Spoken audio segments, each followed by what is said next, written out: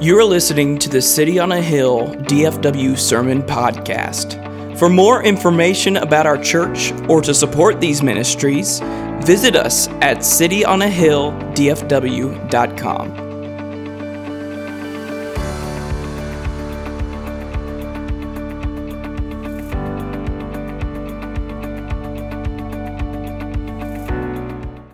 If you know me well, you know that one thing I love to go to is a good conference. I love conferences, especially if they're organized well. You know, it's a compelling topic, something to kind of get away from the routine of life and think deeply about this one particular thing. I love a good conference. And being in ministry, there are no shortages of conferences. In the last few years, I have been to theological conferences and conferences that blend art and theology together. In fact, I spoke at a conference last year that blends art and theology together. I've been to conferences on preaching and on pastoral ministry. Even our own denomination's convention is almost kind of a marriage of conference and business meeting. Conferences are one of my favorite things to go to if they're done well, and there is almost always a conference for any topic, including, as it turns out, boring things. I'm dead serious. There's something called the Boring Conference. The Boring Conference on its website claims that it is a one-day celebration of the mundane, the ordinary, the obvious, and the overlooked. It was first launched in 2010, and through the years, topics at this conference have included, and I am not kidding, sneezing, toast, the sounds made by vending machines, the shipping forecast, barcodes, yellow lines, not blue or red lines, by the way, yellow lines, assorted arcane features of the Yamaha PSR 175 Portatune keyboard. I'd have gone to that one. Inkjet printers of 1999, ice cream van chimes, how to cook elaborate meals with the equipment found in hotel bedrooms. Would have definitely gone to that one. And similarities between 198 of the world's national anthems. Sounds pretty boring, right? Except for you'd be wrong. The conference creator, James Ward, says the basic idea is that the theme needs to be boring, but the content shouldn't be. There has to be something in the topic that a speaker with a real enthusiasm for it can bring out and make interesting. In fact, he says, most things, if you look at them in enough detail, can become fascinating. There's almost always something there. In other words, the Boring Conference takes boring things and turns them into joyful discoveries. I think there's something very fascinating about this idea as it pertains to our time this morning in week 3 of Advent, where we are talking about joy, the topic of joy. Joy is a reactionary event in large part, is it not? Joy is a response to something that we see or experience. In other words, whenever we experience something awe-striking or incredible, it will elicit sometimes a deep and profound sense of joy in seeing or experiencing that thing. And so the whole concept of the Boring Conference is rather remarkable because it's taking things that are generally not included or generally do not incite joy in an individual, and they're teasing out the small details in it that do incite joy. And if joy can be conjured in the mundane, how much more in the God who is above all things? Our Christmas carol that we highlighted this week is, I think, probably perhaps of all 4 weeks, the most obvious, Joy to the World. Joy to the World, a favorite among a lot of people in churches today to sing during the Advent season, which is, if we're being honest, a little bit strange because Joy to the World was not written to be a Christmas carol. It was written in 1719 by Isaac Watts, who incidentally, I visited the grave of Isaac Watts this summer at Bunhill Fields Burial Grounds in London.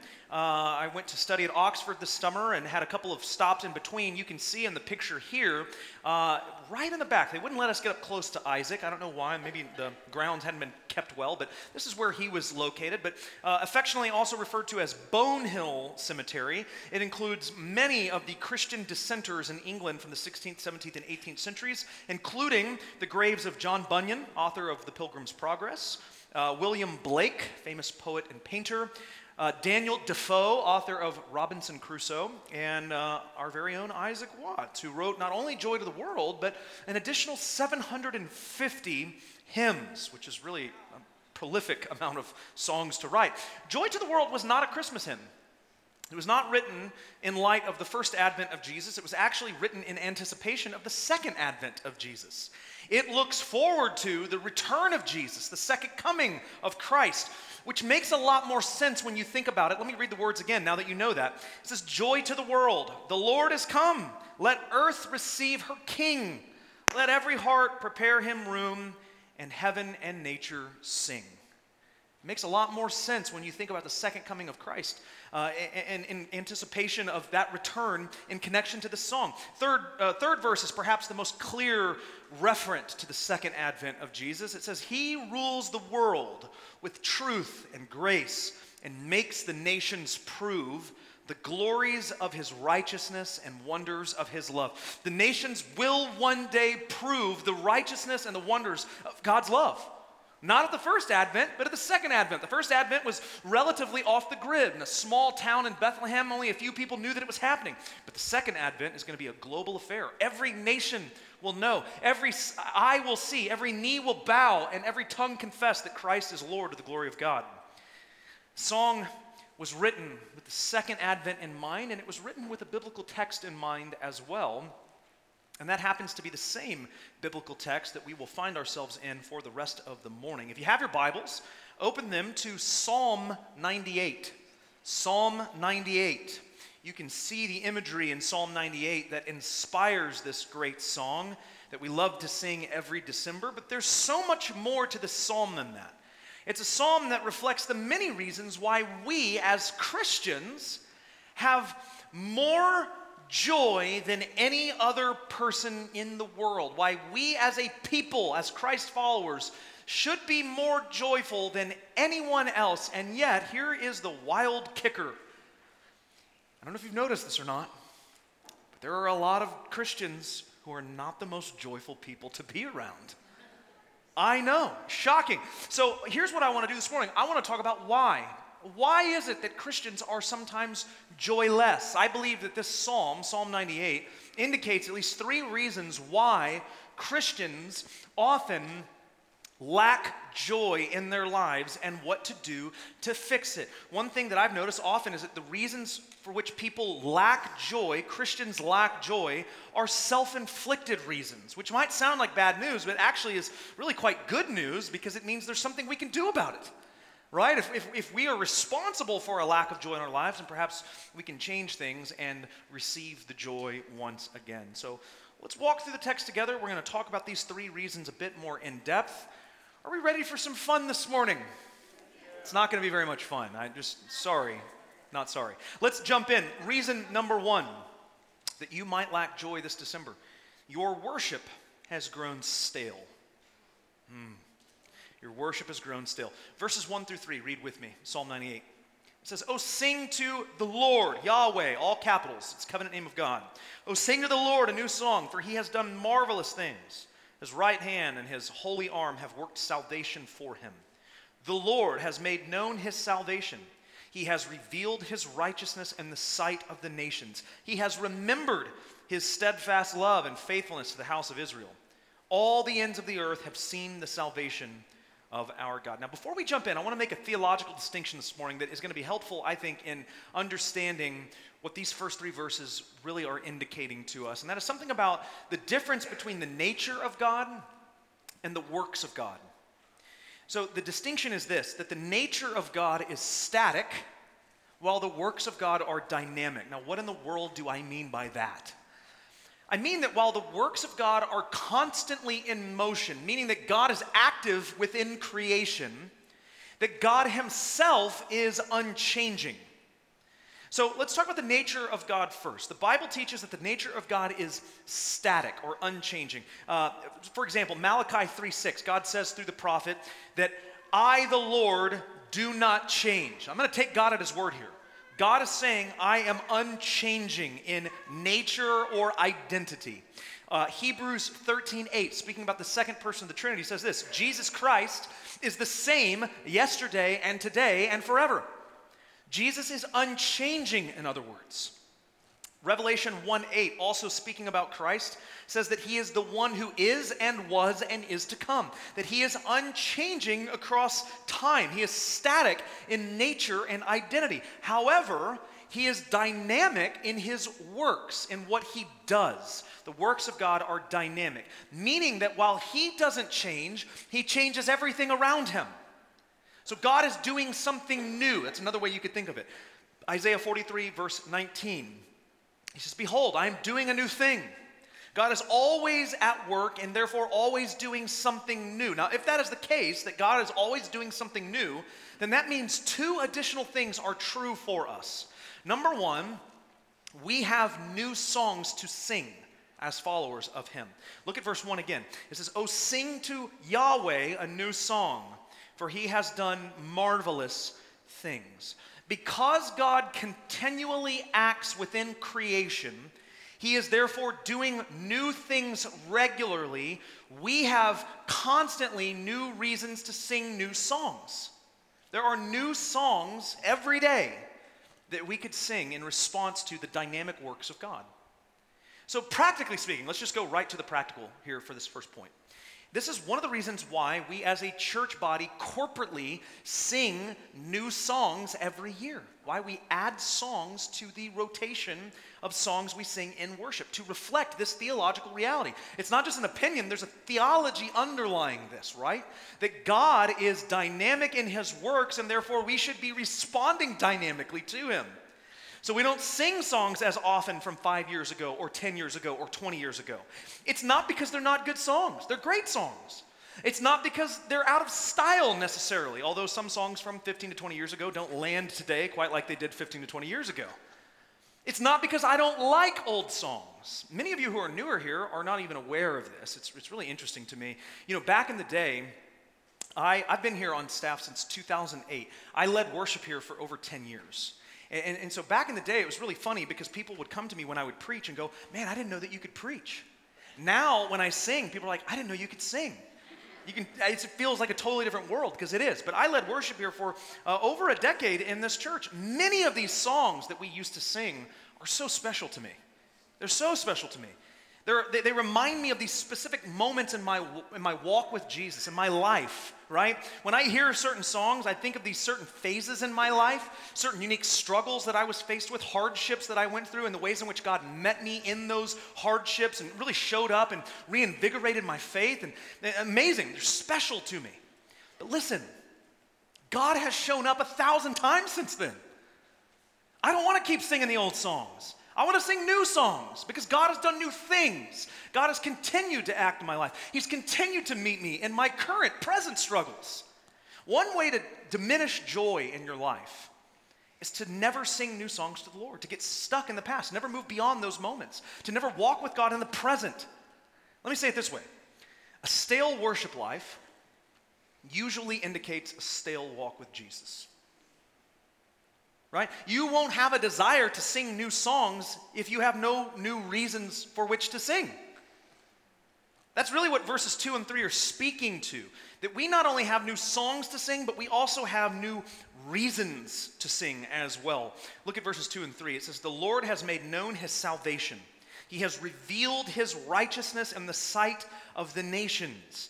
He has remembered his steadfast love and faithfulness to the house of Israel. All the ends of the earth have seen the salvation of our God. Notice what the work of God accomplishes. There's actually two things that the work of God accomplishes as he is working dynamically in creation. Number one, the work of God reinforces his faithfulness to his people. That's really the idea of what we're talking about here with new reasons to sing. God has, it says, remembered his steadfast love and faithfulness to the house of Israel. His work reinforces his faithfulness to me. Every time God does something in my life, he is reinforcing the reality that he is faithful to me as a Christ follower. So let me give you a real simple truth concerning worship and how this all plays together. The worship of God should always follow the work of God. The worship of God should always follow the work of God. In other words, worship is a response to, it's the right response to the work of Christ in my life. One reason I suspect people struggle to engage in deep and meaningful worship is a lack of walking with God and seeing him work in their lives. If you show up on Sundays and you're just kind of like, meh, right? It indicates a spiritual disconnect, doesn't it? There's something, and I don't want to be legalistic about this. There are days when you show up on Sundays and you don't feel very good, right? You have allergies, or maybe you're sick, and whatever, or stressed, or tired, didn't get a lot of sleep. I'm not talking about like a one-off. Everyone is given that. Everyone is afforded that. We're not going to be legalistic about that. There's grace. But if it's a pattern in your life every Sunday for like months and years on end, we're just kind of, that says something. That communicates something. Psalm 40 verse 3 says, he put a new song in my mouth. God put a new song in my mouth. The work of God caused me to sing a new song. Every time God works, he is reinforcing his faithfulness to me, and that gives me a new reason to sing. It's why the style argument, by the way, of worship has never made a lot of sense to me. As a Christian, worship has always been a very powerful thing that I've always loved to participate in. Not because of the style or the production, but because of the object of worship. Right? I love the praise team here. I think they do a remarkable job every week leading us into the throne room of grace to sing praises to our King. I think the sound, the things that God has given us here, I'm grateful for that. The creativity, the things that we're able to do in response to God's grace, I am all on board with that. But I can be just as content, just to be clear, with a piano or with no instruments at all. Why? Because the style of worship is just not as important as I often want it to be. Case in point, this is why we have continued to add over the last couple of years new songs to us that are about 150 to 200 years old, hymns. They're not new songs, but they are new to us. We've never sung them. And they reflect something that is good in responding to the grace of God in our context here at City on a Hill. Are they relevant? Do they sound contemporary? No. Do they use weird words that we don't usually sing? Yes. Do I care? No. Why? Because I'm worshiping the God of the universe. I don't care about what style it is. We've done songs in the past that had kind of a country flair. I'll just be honest with you. I think country music's a problem that needs to be solved.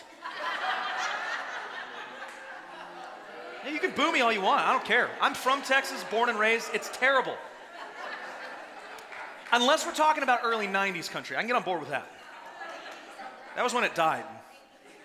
But listen, whenever we start making a big deal about style, I think it reveals one of two things. One of two things is happening when that happens. Either A, I'm trying to appeal to non-believers who are coming in, which is weird considering they have no real reason to want to worship regardless of the style. Or B, I'm making worship about me, not God. And I will tell you, whenever I make worship about myself, I'm usually not the most joyful person to be around. This is one of the reasons I love the leadership that we have in Kelsey Barker and our worship pastor.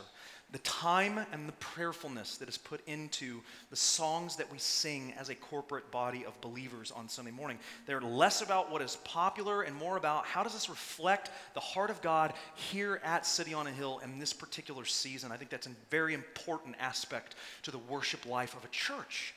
The work of God reinforces his faithfulness to his people, and that leads us to want to respond more and more in worship with new songs.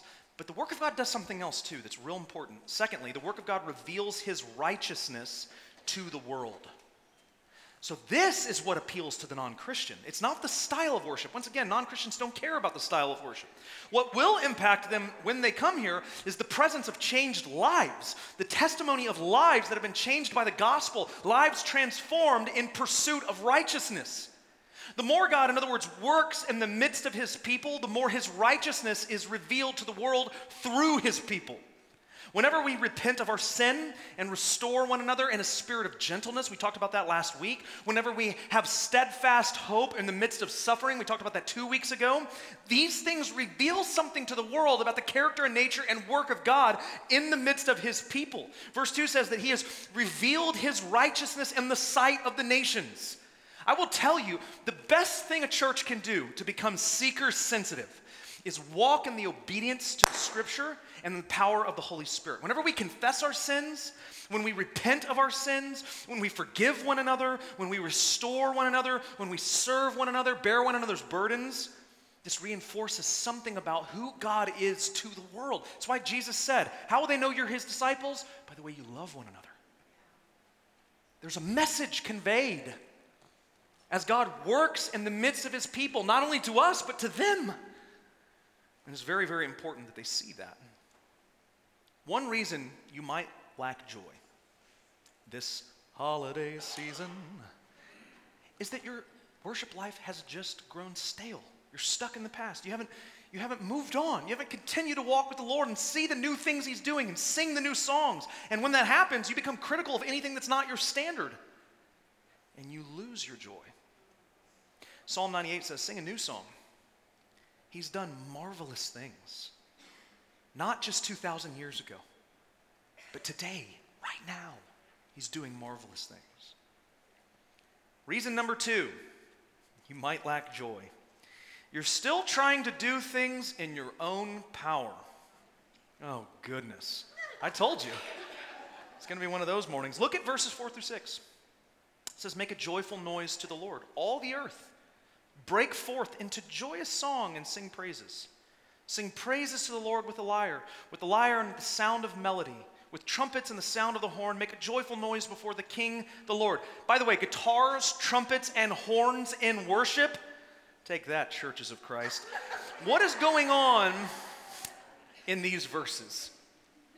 Historically speaking, the context here, this describes the kind of fanfare that a king would receive when he ascends the throne. So when a new king ascends the throne, you would spare no expense in heralding the greatness of that king. And you would do so with voice and with instruments and with song and with praise. Heralding the fanfare, the king has taken the throne. Things are going to be great in the land. This psalm imagines a king that is actually so great and so powerful, with influence so wide-reaching, that all the people of the world recognize his authority and they come to pay tribute. They bring their voice, they bring their instruments. They're not just loud, but they're joyful. Notice that it says a joyful noise is made, a joyous song and praises. It's not just big, it's not just loud, it's joyful. It speaks not only the hugeness of the sound, but the heart behind the sound as well. Super important. It's a joyful recognition of the lordship of the king. He reigns, he rules, he's an authority. Now, you know who would not be particularly joyful in this scenario? People who reject the lordship of the king. People who don't recognize the authority of the king. They would be unwilling to participate. They would not want to blow the horn. They would not want to play the guitar. They would not want to sing songs in tribute. People who are still hanging on to their independence. We don't want a new king. We were fine before we had one. I'm just as good of a king as he'll be. They would be joyless people. They would be people that were sitting like this while everyone else was singing. If you look like this during a worship service, you need to evaluate yourself. They would be joyless people. Sometimes I think the lack of joy in a Christian's life is simply a lack of submission to Christ as Lord. I think it's really interesting. Joy and peace, we talked about peace last week. Joy and peace are often two sides of the same coin, right? Peace is knowing that God is sovereign. You have peace when you recognize the sovereignty of God. There's peace in that because no matter what happens, no matter how bad things get, no matter how badly you're affected by other people's sin, I know God hasn't been taken by surprise. He's still in control. He's still sovereign. He's still on the throne, and there's peace in that. I can rest in that. I may not know all things, but at least I know the one who is over all things, right? I may not have control, but I know the one who does, and I can rest in that. There's peace in that. So check this out. Peace comes from knowing what God can do. Joy comes from knowing who God is. Joy is the result of a relationship with God. When you can say, I know the King. I know him personally. In fact, the king loves me so much, he paid a large sum of money to get me out of it. I used to belong to this kingdom over here, and it was a really bad kingdom. It was a very dark kingdom. And he paid a ransom price to bring me from that kingdom into this kingdom, and I belong here now, and I love the king, and he loves me, and I know he has my best interest in heart. There's joy in that, right? I know him, and he is for me. But sometimes, when I forget this stuff, when I start to think I'm in the driver's seat, I lose my joy real fast. When I attempt to usurp the throne, when I start thinking everything's about me, when I stop submitting myself to the lordship of Jesus, it leaves me joyless. So maybe You lack joy because there are parts of your life that haven't been properly submitted to the lordship of the King. And I want to say this very clearly. I don't think that this is rarely intentional or conscious. I think it's a rare thing when you're just like, I'm going to rebel against the King today. Like, I don't think that happens that often. I think more often than not, when I say things like Christ is King, people in this category are like, amen, I agree. Yeah, Christ is Lord, amen, I agree. It's not a matter of disagreeing with that. The question is, are the decisions that you make and the way in which you live your life reflective of that reality? Do they reflect the will of the King, or do they reflect the will of me? When God says, do this or don't do that, do I go, yeah, no, I'm gonna do this way. I'll ask for forgiveness later. Who's really the King there? Who's the Lord in that situation? That's the question at hand. Are you living according to the will of the King and not your own standard? Psalm 98 is all about making a joyful noise to the Lord who is King. But if you're living as you are King or Queen, ladies, there won't be much joy to express. Because listen to me, I love you. I hope you know that. As your pastor, I love you. But you make a terrible king. I make a terrible king. Right? You're not sovereign over all things. You're not even sovereign over your own impulses this morning. You have no capacity to handle the fallen nature of the world, much less your own fallenness, before lunch. So when you sit down on the throne of your life, you will be left feeling joyless because you'll realize things have gotten out of hand real fast under my watch care. One way to regain joy during Advent is to admit that you're powerless, that things have gotten out of control, and to resubmit yourself under the one who can bring it back into order, right? Obedience will always lead to joy. I said this 100 times, I'll say it 100 times more. God's law is intended for your blessing and your good. It's going to be a terrible means by which to extract righteousness. If you try to feel like you're righteous through the law, you're going to fail again in the first 5 minutes of trying, which is why you need a Savior in Jesus. But the law itself is intended for your good. When it says to do things and not do things, it's meant for your blessing. It's not meant to rain on your parade. It's meant to actually build you up. So anytime you're obedient to the will of the King, as reflected in Scripture, it's gonna leave you feeling joyful because you're gonna be living in a way that you were designed to live. Maybe you lack joy because your worship life has grown stale. Maybe you lack joy because you're still trying to do things in your own power. Third, maybe you lack joy because you've simply put your hope in the wrong thing. Read the last 3 verses 7 through 9. It says, let the sea roar and all that fills it, the world and those who dwell in it. Let the rivers clap their hands. Let the hills sing for joy together before the Lord. For he comes to judge the earth. He will judge the world with righteousness and the peoples with equity. You can see, especially here in verse 8, the joy to the world influence, right? It talks about the rivers clapping their hands and the hills singing for joy. What does the second verse of joy to the world say? Joy to the earth, the Savior reigns. Let all their songs employ, while fields and floods, rocks, hills, and plains repeat the sounding joy. There's an idea here in this particular part of the psalm that creation longs for the return of the Lord when he, according to verse 9, will judge the world and bring equity and peace to the people. There's a longing for that, right? But then in verse 8, it still says that creation sings for joy together. So these verses portray two things that almost seem like they're at odds with one another. Creation is weary and worn out, ready for the return of the Lord, ready to see God establish perfect peace and justice and equity to the people, and yet in the longing, they're still full of joy and singing in worship. There's a lot of tension in those things, isn't there? To long for the return of the Lord in the future and yet be fully content to worship him in the present. That's what the psalmist says creation is doing. That's what we are to do as well. We can acknowledge that things are not okay. They're not okay. We should acknowledge that. We live in a broken world, in a fallen world. Things happen that should not happen. Things happen that are bad, that are evil, that are wrought with sin. We should be okay with acknowledging that we're not okay with that we desire the Lord to return, to restore these things, and at the same time, joyfully worship him in these present broken moments. So this brings out another connection. We talked about the connection between joy and peace. There's also a connection between joy and hope. You can think of joy as the result of hope enduring. Of hope enduring. In other words, whenever hope continues on, is unwavering in the face of hardship or difficulty, joy is the result that follows that. Joy follows hope enduring. Similarly, whenever hope collapses or lets you down, joy follows. There's no joy. So in a very real sense, get this, your joy is dependent upon the object of your hope. If the object of your hope then is anything other than Christ, there will be no joy for you. If you remove Jesus from the equation, there's no new reason to sing. There's no new songs to sing. If you take Jesus out of the equation, he's no longer Lord over your life, which means you are now Lord over your life, which is horrible news, because if you're willing to be honest, you're going to make a mess of things. If you take Jesus out of the equation, there's no future hope, which means the best you have is right now, which is, again, terrible news.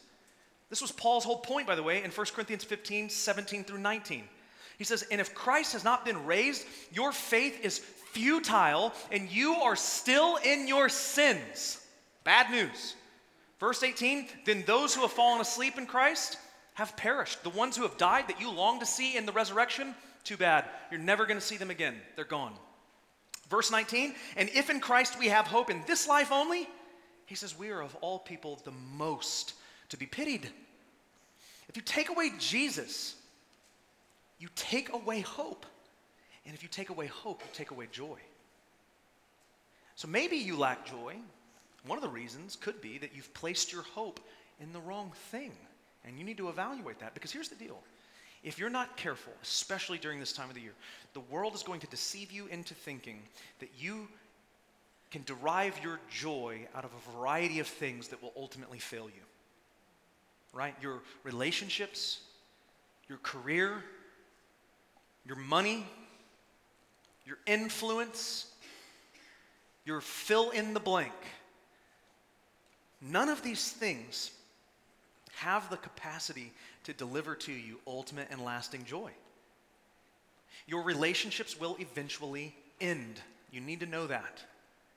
Hopefully you don't mess them up. Hopefully they endure, but one of you will eventually die. They will end. Your money will eventually run out.